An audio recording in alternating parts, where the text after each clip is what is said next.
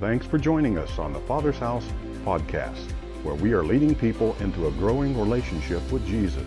If you have any questions or want to learn more about us, you can always check us out online simply by going to thefathershouse.com. We'd love for you to stay connected throughout your week. Now, let's go to this week's message. Morning again. It's so great to see you. You guys look beautiful this morning. I don't know if I've told you lately, but I love you. I wouldn't want to do life without you. I'm so honored that you're here today. Those of you that are watching online, thank you for joining us.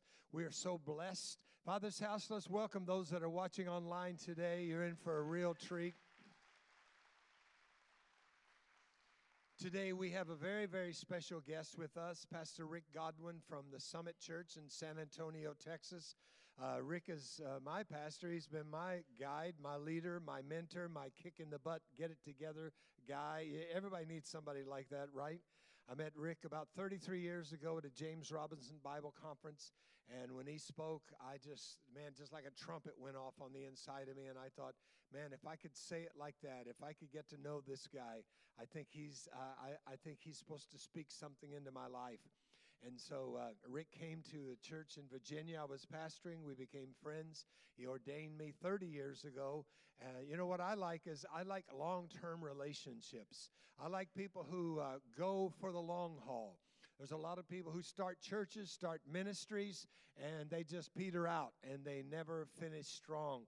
But through the years, I've watched Rick, instead of getting weaker, he gets stronger. Even though he's a little bit older than me, he just gets stronger and smarter and wiser. And I'm telling you, we are blessed today. We're going to receive a very special love offering at the end today, as we always do for our guests, because here at the Father's House, we honor. We're a place that honors, and we believe in that, and we believe that that's what God receives. So I'm going to say today, would you stand to your feet and give my friend and Rick Godwin a wonderful welcome to the Father's House. Jerry. Thanks, Bubba. Hey, good morning, everybody. Good to see you. Have a seat. Hope you had a great week. It's an honor always to be here. I go all the way back to Shoney's Big Boy. Really sucky beginning, but look what the Lord has done. And although I come from a big city and have friends with mega churches in big cities, I said to Terry one day, if you realize in perspective what you've accomplished in a small community, it's amazing. Absolutely amazing. You know, God says it's how you play the cards you've got. Not the cards you don't have, but how you use what God gave you. You know, we didn't get to choose what we showed up on earth with, like 5 talents, 2 or 1. God packed my bags before I got here. And you too. All I can do is be responsible to be faithful with what he gave me. And I think Terry and Anita and the team with them that's done a great job in a multi-million-dollar complex when most people said you couldn't do it in a small community. Everybody's old and retired, never been done before, yada, yada, yada. You don't need the devil. Just try to obey God. It's Christians that'll kill you. I ain't had any trouble from the devil. It's Christians that give me trouble. And I just marvel at the beauty and excellence of your facilities and the excellence of your team. There's something to be commended. You don't find that everywhere. And so I hope you'll support it. I hope you'll be involved, help it, serving, time, talent, and treasure. Make a difference in the world. You change one life, then you change a family, then you change a generation. It's quite amazing what one life changing can accomplish. In 1 week in North Carolina, was it Mordecai Ham? Yeah, Mordecai Ham preached a whole week in a rural town in a small community, and nobody got saved but one teenage boy. That happened to be Billy Graham and changed the world. I'm thinking, you never know who's sitting in here, what God can do with somebody, young or old or middle-aged. You just never know. And so it's about changing one life. And I tell our team, every week is a big week for somebody. It may not be a big week for you, but it will be for somebody. Somebody's marriage hangs in the balance. Somebody may give up on life. You never know. It might be the last weekend, the last service for somebody. So bring your A game. Be your best. Be friendly. Shake hands. Get up out of your seat and say hi to somebody. It could make a big difference. Everybody loves friendliness and kindness, and sitting back aloof and cold and looking doesn't help anybody.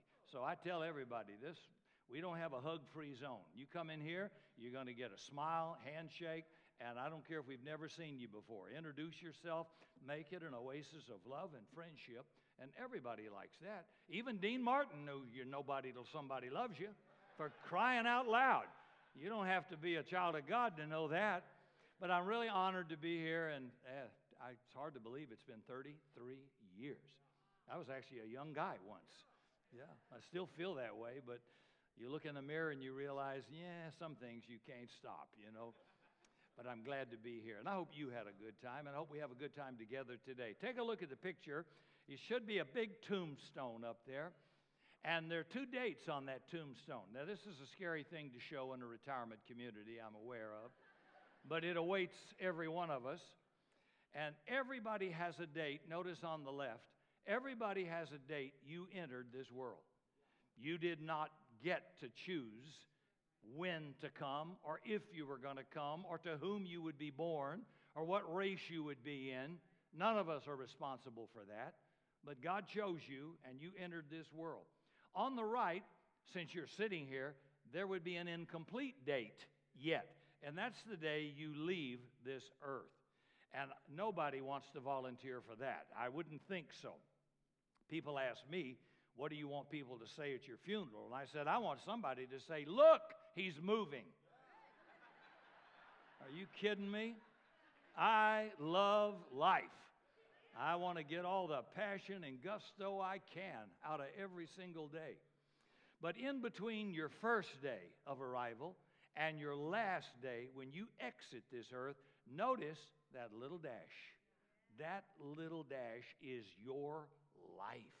And as small as it is, all of our living, all of our loving, all of our growing, all of our challenges, all of our accomplishments, all of our efforts, all of our friendships are crammed into that one little hyphen. Life in the dash. And yet everything written on that dash is mostly up to us, whether our life proves to be a blessing or not. So the question I asked this morning is, what are you going to do with your dash? We all get one, but you only get one. Even Budweiser knows you only go around life once. So get all the gusto you can. That ain't a bad philosophy, really. What are you going to do with your dash? Here's what David wrote in Psalms 90, verse 12. Teach us to number our days correctly, that we can gain a heart of wisdom. He's saying, God, show me how to live these few days I have on earth wise, smart. You know, there may be 6 steps to a good marriage. There might be 7 steps to prosperity, but there's only 1 step to stupid. Just one. And you can wreck your life. Everybody's free to choose what you want, but you're not free to choose the consequences of your choice. So I want to choose wisely. And I'll tell you something, you may not like to hear it. You are who you are, what you are, where you are, based on all the choices you've made. Right or wrong, good or bad, take responsibility. You can change. That's a good thing. You can change from this day forward and rewrite the script for the ending of your life. It's not set in stone. So I've got 365 days to squander or live wisely. I can live by design or I can live by default. I can just wash up on the beach or I can live for purpose. That's my choice, and it's your choice. So let me start by asking you another question. What do you think is the most dangerous item in your home? One philosophy professor wrote a whole book on risk, and he focused one chapter on household risk. Some of the findings are pretty much what I'd expect. Kitchen knives injure about 460,000 people every year. Manual and power saws account for over 100,000 injuries, which is why, even though I have them, my staff strongly encourages people who know me best, don't turn them on. Okay. Other household hazards kind of surprise me. 20 people every year in America are strangled to death by drapery cords. That was a bit of a surprise. The author of this book, Larry Loden, he claims, and I'm quoting, annually some 4,000 Americans are seriously injured on pillows. Say what? I don't know how you sleep, baby, but I don't want to sleep with you. 4,000. Oh, don't know how that happens. So let me ask you, what do you think is the most dangerous object in your house? Now I want to show you another picture. This, I suggest, might be the most dangerous object in your home. That's a chair. It is a special kind of a chair. It's called a lazy boy chair. It is not called a worker boy. It is not called a risky boy. It's a lazy boy. You don't buy a chair like that to keep you upright at a computer. You buy it for one reason only, comfort. And oh, we like comfort. For those of you that have a chair in your home like that, what's the one object you're usually holding when you're in that chair? A remote control. Now take a good look at the guy in that chair. Does that look like somebody ready to spring into action? Does that look like somebody poised for a great adventure of growth and development? Somebody ready to suffer for another person in need? And if God were to ask that person to do a real difficult thing right now, you think they're ready? I'm not putting my money on it. What about our own lives? If your life was primarily devoted to life in the chair, maximizing your level of comfort, minimizing any stress or problem, if that was my primary purpose in life, would that really excite me? That would not jack me up. That's like kissing my sister. Now, I'd rather kiss a mule and kiss my sister. My wife, preferably.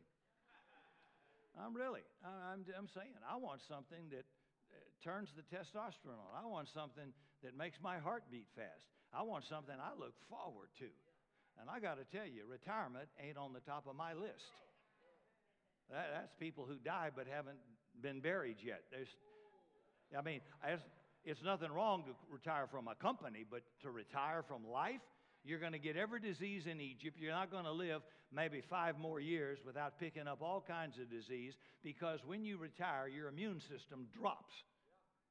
Drops. Your resistance to disease. It's something about vision and passion and something to look forward to that creates certain kind of chemistry in your body that helps your immune system, helps you in your health. I'm 76 years old. I feel like I'm 40 years old. I've had one surgery. I had a rotator cuff surgery on this right shoulder 1 year ago. That's it. I mean, everything works. And the point is, I just don't have time to be sick and to sit around and tell you I got diflugus or the new gag or what new pain I have. I've got a life to live, a future, kids to raise, a generation to touch. And I had no idea when I started it would keep you alive. So retirement was never mentioned in the Bible. You might redesign your life in a restructuring of your life, but never quit. Then you start to die slowly, right? And that wouldn't make me jump out of bed every morning to get on my golf cart and drive around. I'd rather get in a sports car with a roll bar and an airbag and go fast. That's exactly me. Okay, just talking. All right, don't get mad at me. Now let me tell you what I think is so dangerous about that chair. It's not the stuff you do while you're in it. It's all the stuff you don't do when you're in it.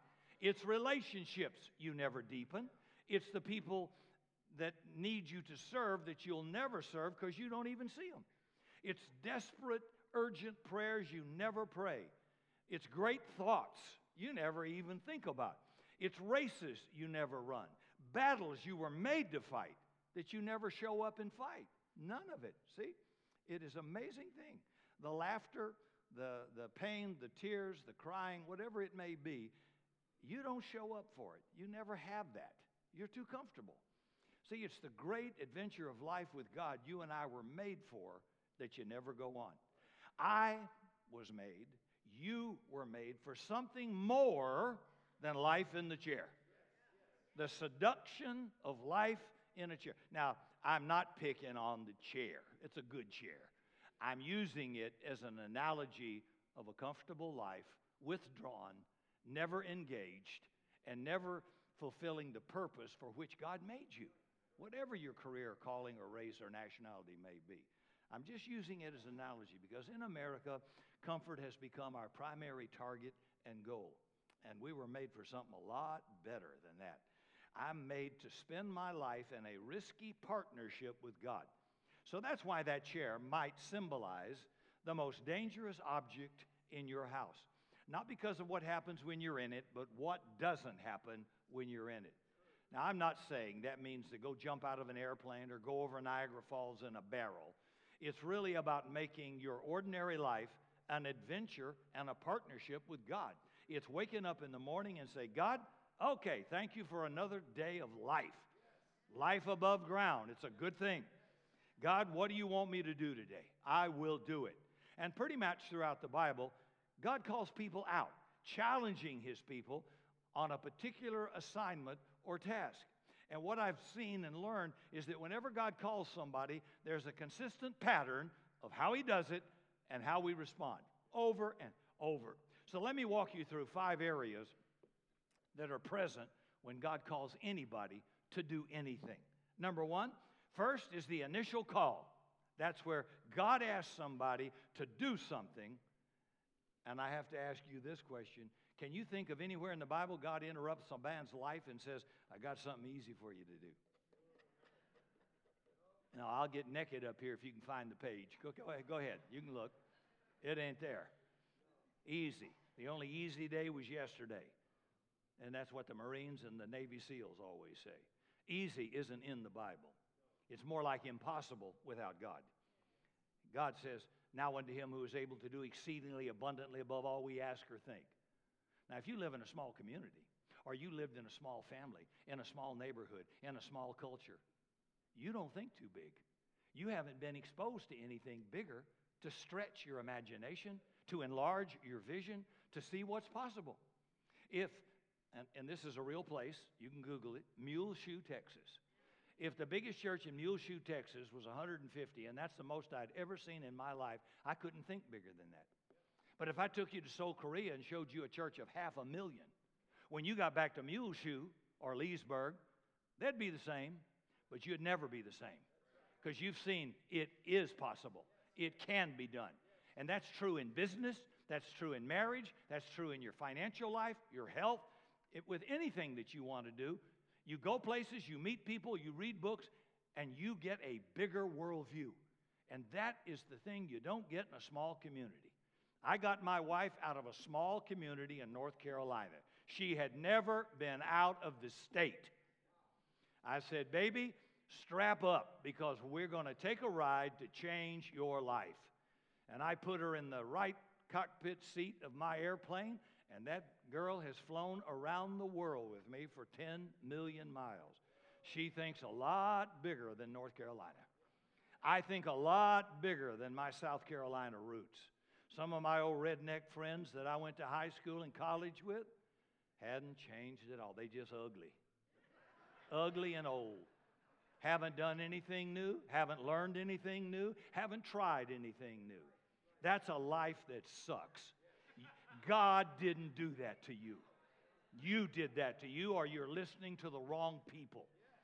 So I want people to come up to a much higher level, and so does God. And when God calls you, I say yes, because he can choose way bigger, way better than you and I.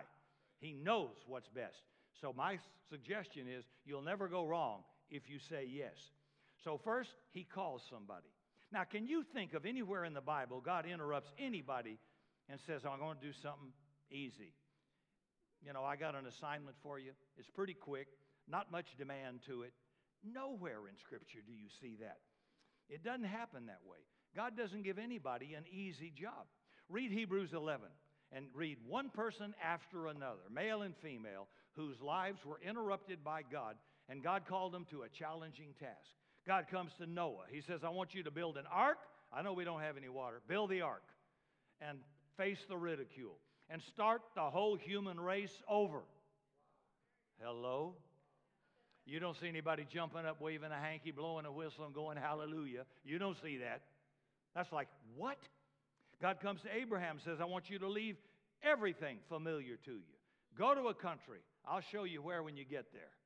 Give that a shot. Smoke that for a while. Think about that in your golf cart. And the dude's 75, right? God comes to Joseph and says, I want you to be faithful to me. When you're betrayed by your brothers, when you're falsely accused of sexual assault by a woman, a desperate housewife of Egypt, and you're thrown in prison, and you're a slave.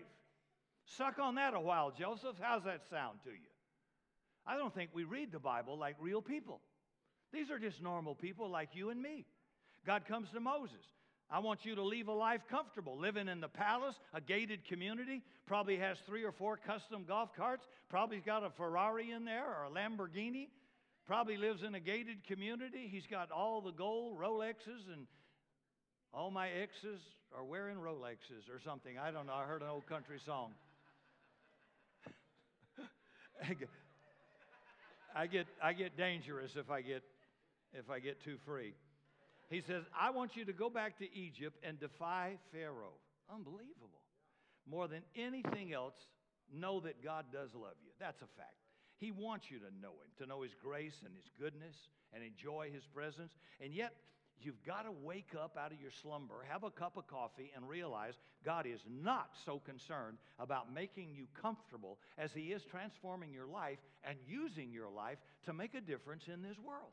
It's so important to understand it, because we live in a world where comfort is where we're most often pushed or pressured to pursue a comfortable lives, to buy it at any cost. And sometimes people will think about God like this.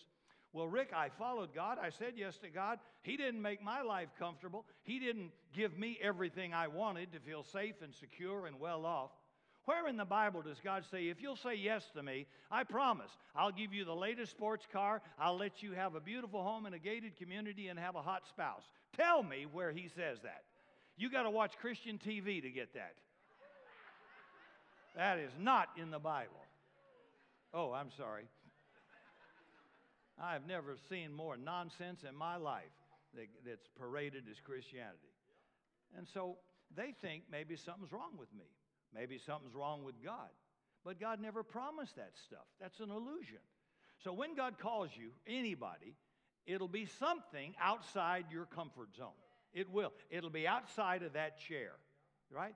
So it starts with a call, and it's a challenging call. Number 2, there's always a response. In every case, the person whose life God interrupts will express their initial reaction to God. And after God gives somebody a hard assignment, how often do you think anybody says, wow, what a great opportunity? Defy Pharaoh, take on the Midianite army, spend the night in the lion's den, walk into a fiery furnace, face jeers, floggings, chains, even prison? Fabulous. What a great challenge. Thank you, God. Nobody says that.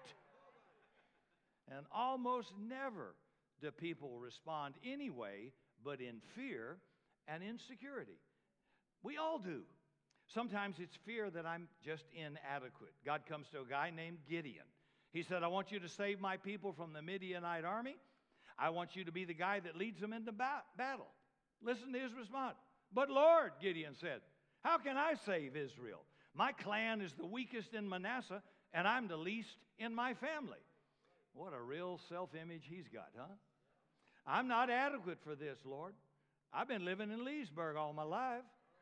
You talk about dysfunctional families. My family is the most dysfunctional in all of Manasseh, and I'm the lowest functioning person in my family. I don't even have a GED.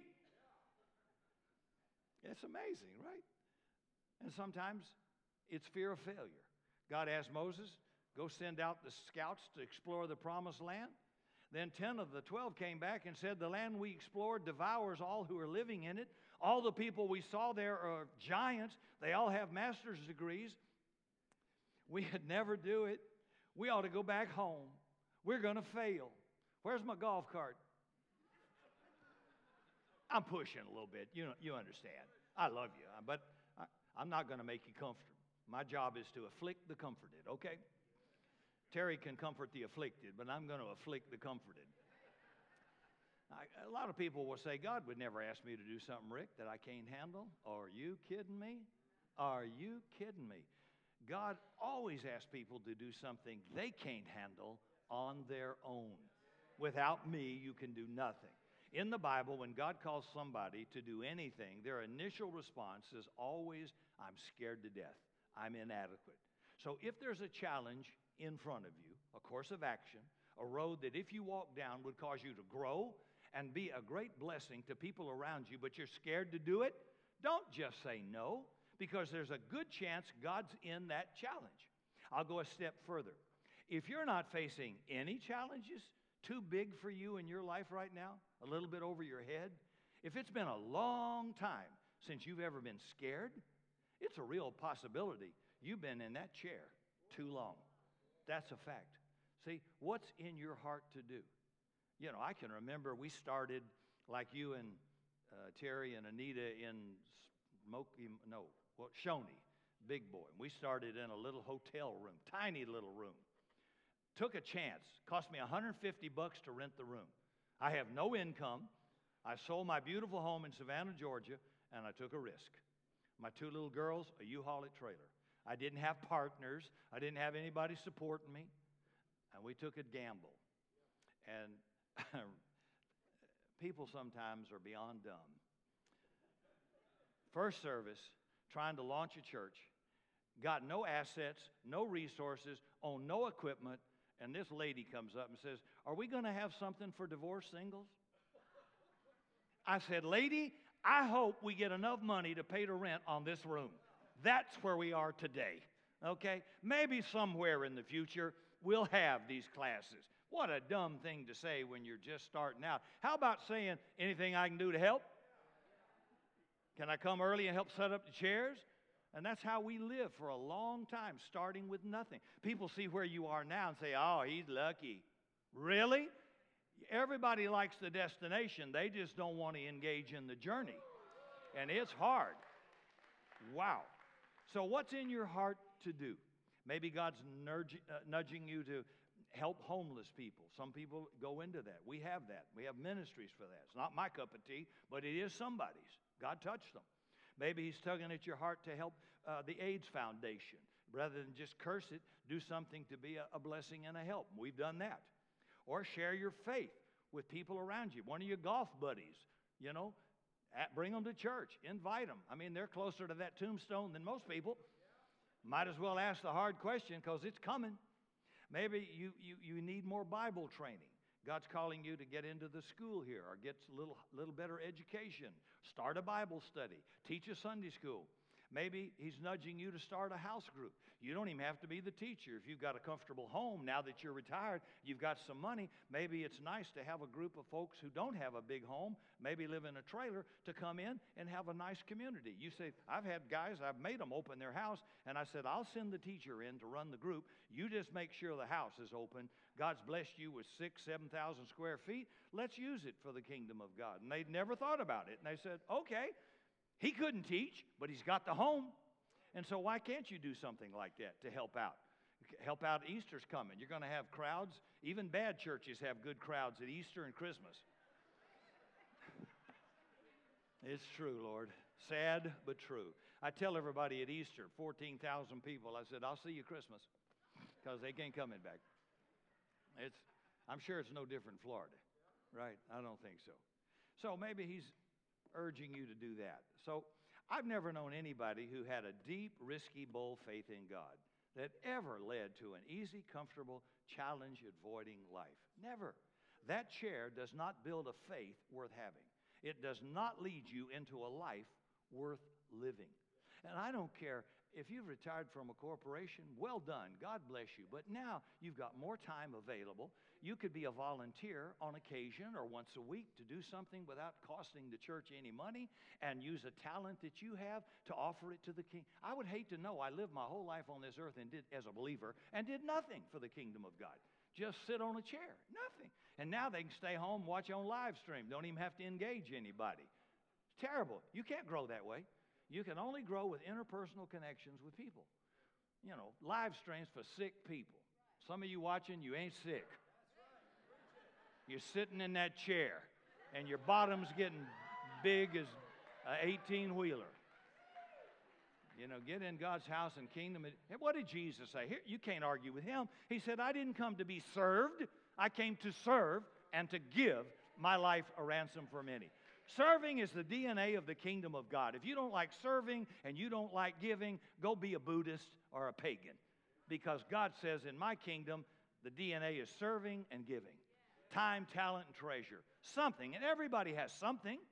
You can offer something to do. Well, nobody gets to the end of their life, looks back at time in the chair and says, my God, those were great days. Great memories. Are you kidding me? Here's what usually happens. And they get old. If God allows them a good old life, they start thinking, if only. If only.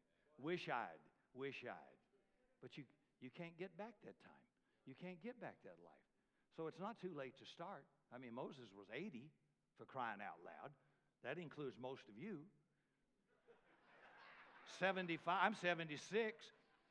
Some of them only got started in their 70s. Are you with me? People ask me sometimes, are you afraid? I'm not afraid of cancer. I'm not afraid to die. I'm not afraid of a terrorist. I'm a military guy. I'll tell you what I am. I said I have one fear. Coming short of what God intended me to be and to do. I'd hate to know when I get to heaven, God says, you are a real disappointment. I had plans, and you were a coward, a chicken, or you were selfish, or you had your big rear end in the chair most of your life, and you didn't want to do anything. Sad. I think that's why he wipes away tears in heaven, because you realize what I could have been, what I should have been, what I could have done, and I didn't do it. And that's the only thing that I feel a real concern about, is coming short of my potential. I can't be T.D. Jakes, and I can't be somebody else famous, but I can be the best me I can be. We started, Terry, at least you and Anita can say, well, we came into town at Shoney's Big Boy, not much, but we took it and multiplied it. And God says, well done, good and faithful servant, right? The only person that didn't get well done is the guy that had a talent and then buried it. Now, I never got drunk, never committed adultery, never did this, never did that. In fact, Lord, I never did anything. What a great life. God says, you wicked, unprofitable servant. I'm going to take what you got and give it to the guy with 10. Well, that's not fair. He's a good investment. You're not worthy of an investment. So we owe God a great debt for our lives, and I want him to get something out of me. So God calls. People are scared. They feel inadequate. And third, God gives a promise. He gives you reassurance. A striking thing about these stories of God calling people is that although their initial response was fearful and resistant, God never reacts by saying, oh, Terry, I can see where this would be pretty scary. Don't worry about it. Never mind. Never. Moses said, oh, Lord, no, use Aaron. I stutter. I can't talk skirt. But he said, I'm slow of speech. Yeah, but you're fast on excuses. And God says, are you through, Moses? Yeah. Okay, now therefore go. It didn't change God's mind at all. God hadn't changed his mind about you. That purpose and destiny is still out there. You're still breathing. You're not finished. There's something you can do. God knows people get scared, so he says a promise. He says to Gideon, for the Lord is with you, O mighty warrior. Mighty warrior? This guy's scared. He's terrified. Got lots of issues. God sees in us what we can't see in ourselves. He says, if I called you to kill a Goliath, that means there's a David in you, and I see it. Maybe you don't see it, but I see it. So I walk by faith. I have to believe what he says. And so God says you can walk in my power, my grace, and my authority. God says to Joshua, have not I commanded you? Be strong and courageous. Don't be terrified. Don't be discouraged. Why? For the Lord your God will be with you wherever you go. Some of you need to write those words down, put them on your refrigerator, and remind yourself this week, wherever you go. And again, it's important to understand these promises don't mean that if you follow God, nothing bad will ever happen to you. Read the Bible, right? God never promises if you follow him, life will be easy. No, you might get hurt. You might suffer some. You might get betrayed. All of us who follow Christ follow in a way of faith for which millions of people before us have given their lives. Romans 12, Paul's writing to a young church in Rome. I am convinced that nothing, light, depth, angels, demons, powers, principalities, dangers, nakedness, famine, sword, nothing can separate me from the love of God. He does not say nothing is able to harm me. What he says is nothing is able to separate me from the love of God. So God calls somebody. The person is scared, feels inadequate. Then God gives a promise. He reassures them, I will be with you. And that leads to the fourth component, which is the time of decision where you have to say yes or no. Now, of course, you're going to feel scared. You're going to feel inadequate. You've measured the cost. You've considered how much time in the chair you'll have to give up in order to do it. And even with God's promises, you wonder if you could ever pull it off. I got off a couch at 44 years of age, Savannah, Georgia, well paid, lived on an intercoastal waterway on a golf community, low interest mortgage. Life was good. And God spoke. And I wrestled with that for about 3 years. And here's what motivated me to say yes. Wondering the rest of my life, no matter how good it might have been, what if? What if I'd have said yes? Where would my life be? What would be different? Terry, if you hadn't have said yes, you'd still be living in Virginia with those rednecks and in bondage. Your life wouldn't be bigger than a mosquito. You wouldn't have affected all the people that you have affected and blessed so many people. You wouldn't have met Anita. Life would really suck for you. Thank God you said yes. And the same for me. I mean, I'm getting down dirty practical, all right? I think of the thousands of people we know, the great leaders we know throughout the world, the people we've met, the people we've been able to, they tell you, you've changed my life. My whole life was a mess. My marriage was a mess. All that wouldn't exist if you'd have said no. It wouldn't exist for me either. So in spite of what I'm sharing, everybody's going to feel the challenge that says, God, would you really interrupt my life like this? I put up with enough rather than now take on a burden that you're giving me. And he doesn't care what your age is. I thought, this is not good. Why are you speaking to me now? You know, God spoke to Moses out of a burning bush. Everybody said, I wish the Lord to speak to me. Really? Oh, really? Are you really serious about that? That ain't good when God speaks to you. Let me tell you that. It's going to shake your cage, that's for sure. If I see a burning bush, I'm just going to walk on by. Dionne Warwick, walk on by, because I know what's going to happen. But you still have to give an answer. You got to respond. And as much as God cares about how you do feel, he lays before you, and he does care. What ultimately matters is whether you say yes or no. That's what really matters. You know, am I going to say yes to a great adventure with God, or just remain in my lazy boy chair and never know what life could have been? Lives I could have changed. You just never know. Comfort never made anybody feel alive, and it never will. So what's God putting on your heart? What's he been challenging you with right now? Maybe it involves a relational risk, telling the truth to somebody, and you've been scared to do it. Maybe God's calling you to a different vocation, and that was my condition. And I had my comfort zone, well paid, secure, good at what I did, and now I'm going to step out for me in ministry, and I don't know what I'm doing. I have no proven experience in that. I'm terrified. I'm not afraid of people. I'm afraid I'm not qualified for the job. That's my fear. And that was like 38 years ago in a little bitty hotel. And I think, my God, what if I'd have said no? Who knows what would have been? So maybe you're holding on to your money because you want to buy a more expensive lazy boy with built-in massager. Even though you know God wants you to be generous and to serve and to help the kingdom.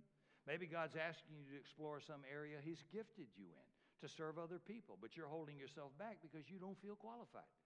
Maybe there's a secret sin, an addiction, some struggle, and nobody knows about it, and you're scared anybody might find out, and so you've never gone for help.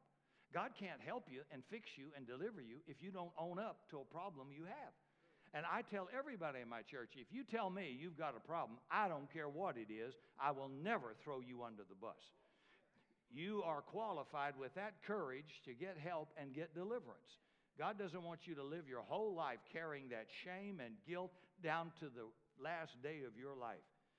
God, in this broken world, As followers of Jesus, we're not supposed to arrive at the end of our lives carrying that crushing load of shame and guilt and junk all the way through.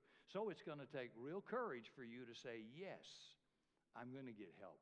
I'm going to acknowledge in confidence with someone trusted that I need help. And I promise you, God will deliver you and God will help you regardless of the pit you're in at the moment. So what area is God asking you to get out of the chair? Here's the last point, number 5. All of these stories where God interrupts somebody's life, challenges them to do something, result in a changed life. That's the good news. Both in the Bible and history, every time somebody says yes to God, the world changes a little bit. Mordecai Ham preached in North Carolina for a week in a tent meeting in a little bitty community, doubt it's 100 people. Nobody got saved the whole week except one teenager, Billy Graham, and changed the world. You don't know what child, what young adult, what person in here can be a world changer. You have no idea. And that's what fascinates me. I never know in that great crowd who's sitting there, whose life is at stake, whose marriage is hanging in the balance, who's about to commit suicide, who feels totally hopeless and worthless and valueless. Can I give them hope to live another day? We are ambassadors and missionaries of hope, not guilt, shame, and condemnation. I'm a travel agent of good news, not guilt trips. And Jesus came to give you good news on your stinking worst day. Good news, not bad news. So whenever we say yes to God, our faith gets a little deeper, our courage gets a little stronger, our light glows a little bit brighter. When you say no to God asking you to do something, your heart gets a little bit colder.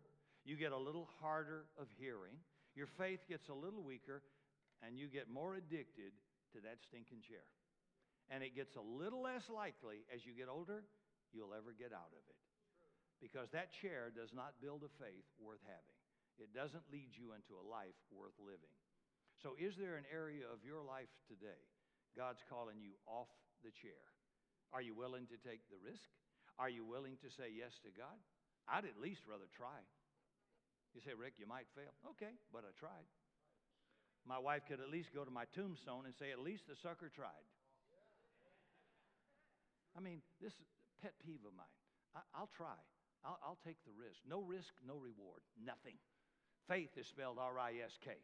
Without faith, it's impossible to please God. Sitting on a pew is not pleasing God, okay? It's what he asked you to do. I had a young man ask me about talking for coffee after a service, and he said, I was quizzing him. I said, you got a girlfriend? Anything going on in your love life?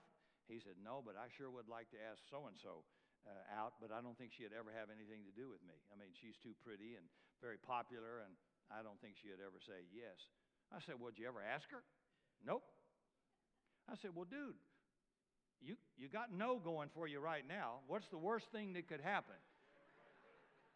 I said, you know why good-looking women marry ugly men? Because they asked them. I said, ask her. All she can say is no.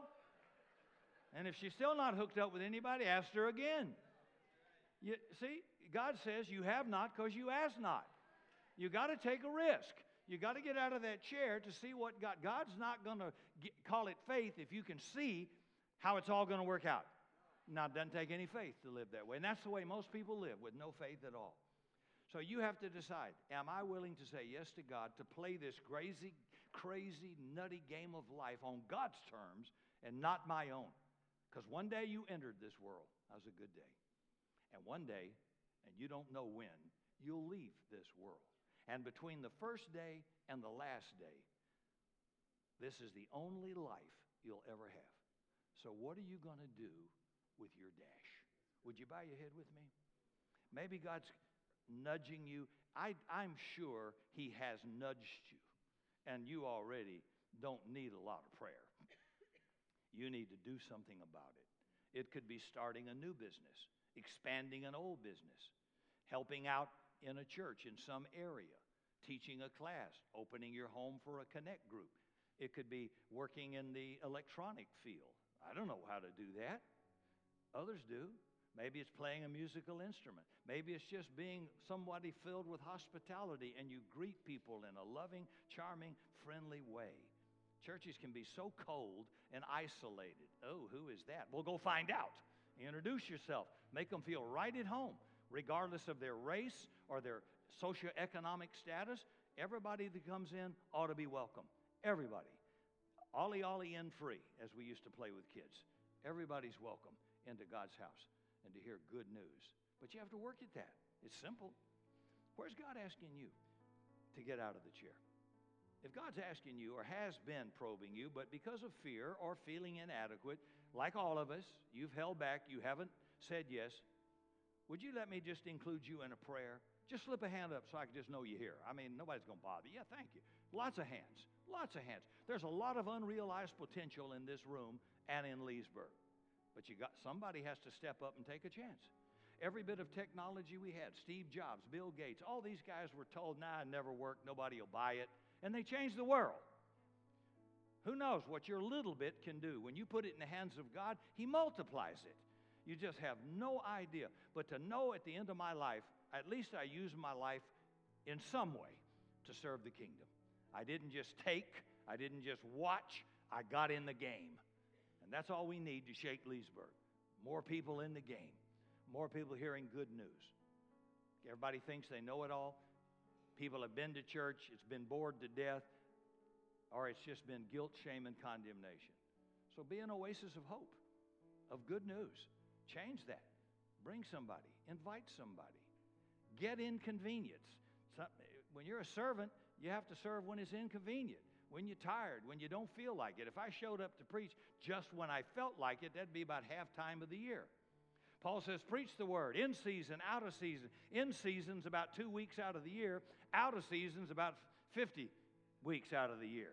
It ain't never convenient. But I tell our team, and me included, I'm bringing my A game. It's somebody's last game, but I'm bringing my A game. And on that day, at least I did my best. I did the best I could. No sloppy duct tape, get by, bump along, good enough. Excellent. Doing excellent. Now, if you didn't come out of that family or background, that's a real deficit. But you can change that. And then you can instill that in your children for the future. We're people of excellence. We have an excellent God. The excellent are more righteous than his neighbor. Your yard looked like a weed patch, beer cans, broke down cars in it, and you devalue the whole neighborhood. For God's sake, clean it up. You may not have much, but it can be clean. That's a fact. My grandmother used to sweep dirt. She'd go out, had no grass in her yard, Seymour, Texas. She'd go out with a broom and sweep the dirt. It was clean. It was poor, but it was clean. You may only have one pair of jeans, but you can wash them. You can wash your hair. See, you can use what you have and be excellent. God says, if you're faithful with a little, I'll make you ruler over much. If you won't be faithful with a little money, you're not going to be faithful if you win the lotto. We'll never see you again. But if you're faithful with a little, God says, you'll be faithful with a lot. I can trust you with more. So start where you are with what you have. I take authority over a spirit of fear, inadequacy, fear of failure, fear of rejection, fear of man. I rebuke you in the name of Jesus. I take authority over you. God has not given us a spirit of fear, but love, power, and a sound mind. And I pray for courage and boldness for my friends, Lord. Whether they're old or young, it still takes courage to do what you say. Give them the courage to see what they will never see until they say yes. I thank you for that. And maybe you're here this morning and you've never accepted Jesus. Not talking about church membership. Just talking about Jesus. Maybe you've never committed your life to him. Maybe you're not sure. Maybe for some reason you've gotten off track, drifted away. Well, God still loves you. His gifts and callings are irrevocable. Just recommit yourself to him. But if you've never invited Jesus or you're not sure, why would you want to leave something that's eternal hanging in the balance of, well, I'm not sure? Let's do that now. If I can pray with you, nobody's going to come to you. Nobody's going to bother you.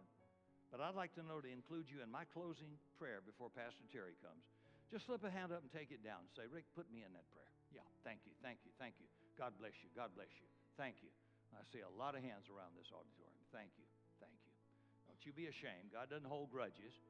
You just draw near to God, he'll draw back near to you. It's that simple. He didn't move, you moved. I'm going to pray a prayer, and we're all going to pray it together. Everybody in unison. Everybody. Say, Lord Jesus, I confess you are the Son of God. I believe you died for me and rose from the dead. Come into my heart as Savior and Lord. Forgive my sin. Give me your gift of eternal life. Fill me with your courage to say yes to any call you place on my life. Thank you. You will never leave me. You will never forsake me. I can do all things through Christ who will strengthen me. So thank you, Lord, for the precious gift of eternal life that you paid for.